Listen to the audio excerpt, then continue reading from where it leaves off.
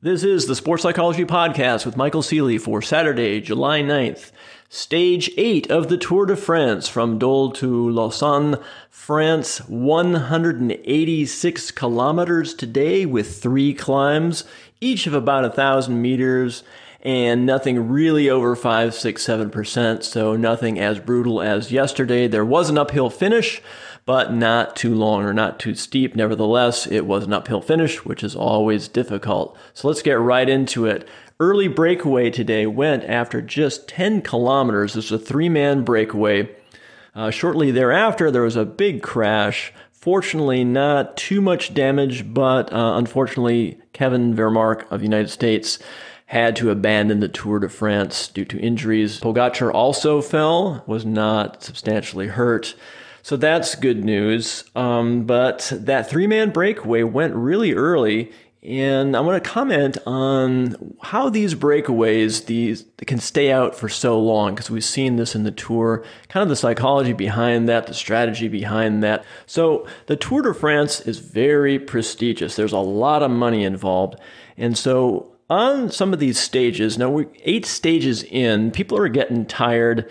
It's been pretty brutal racing so far. If there's a 3-man breakaway that gets away with not a lot of GC contenders, not that these are no names, but these guys are not big name riders, it's kind of a win-win situation. What I mean by this is it's a win for these guys out there in that early 3-man breakaway. 3 guys, I'll just name them. So Mattia Cattaneo of the Quick Step team, Fred Wright of the Bahrain Victorious team, and Frédéric Frison of the Lotto Soudal team. These guys got away, and the peloton didn't really chase hard, and I'll tell you why. There's a dynamic that can get established in the race. If there's a breakaway away, the game has been set. And what the game is to not let these guys get too far ahead.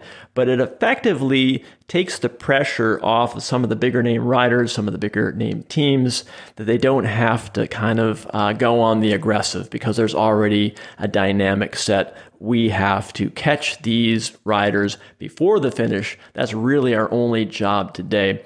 So it's not like a rest day, but it's a dynamic that is kind of a win-win for the race leaders and for the lesser named riders who get a lot of media exposure. So these guys stayed away for quite a long time. And the couple of the big teams kind of kept them at arm's reach, let them get a couple of minutes, and we started to whittle it down towards the end. With about 60 kilometers to go, one of the riders, Frédéric Frison, drops back. He is done. He's either tired or realizes he's going to get caught. We've seen this before. With about 8 kilometers to go, Mattia Cattaneo, Italian rider from Quick Step, he drops back. Now you have British rider Fred Wright out at about 30 seconds, a little bit more, 45 seconds. And so he's going solo into the finish.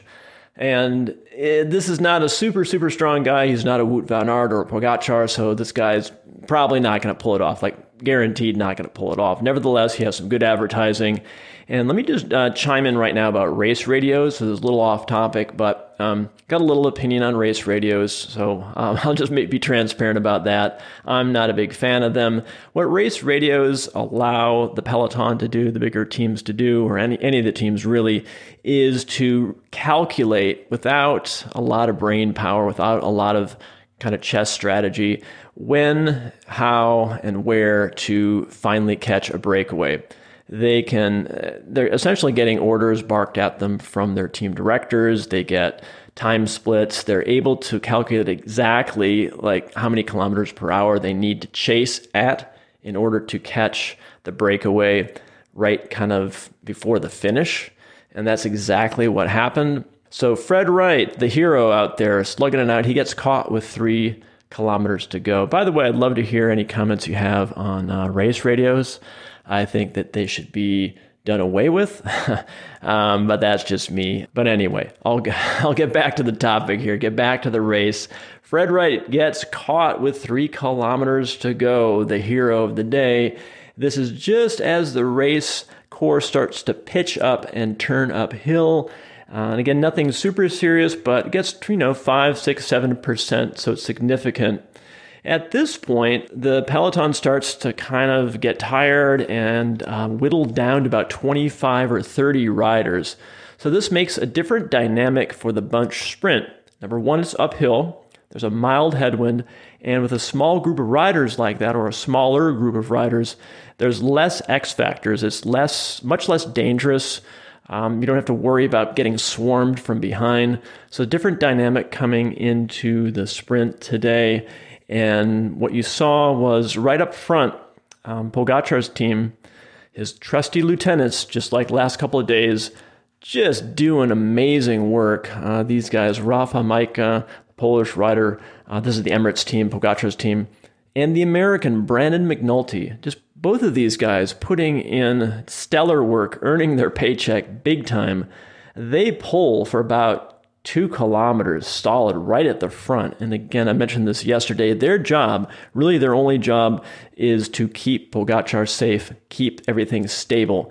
And when they're setting this pace, it's not necessarily a brutally high pace, but it's very, very steady. So it disincentivizes people from behind to jump around Pogacar. It keeps things much more predictable.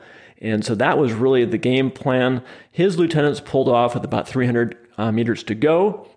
And that's when the sprint started to ramp up, the speed started to ramp up. And with about 200 meters to go, you saw Michael Matthews of the Bike Exchange team.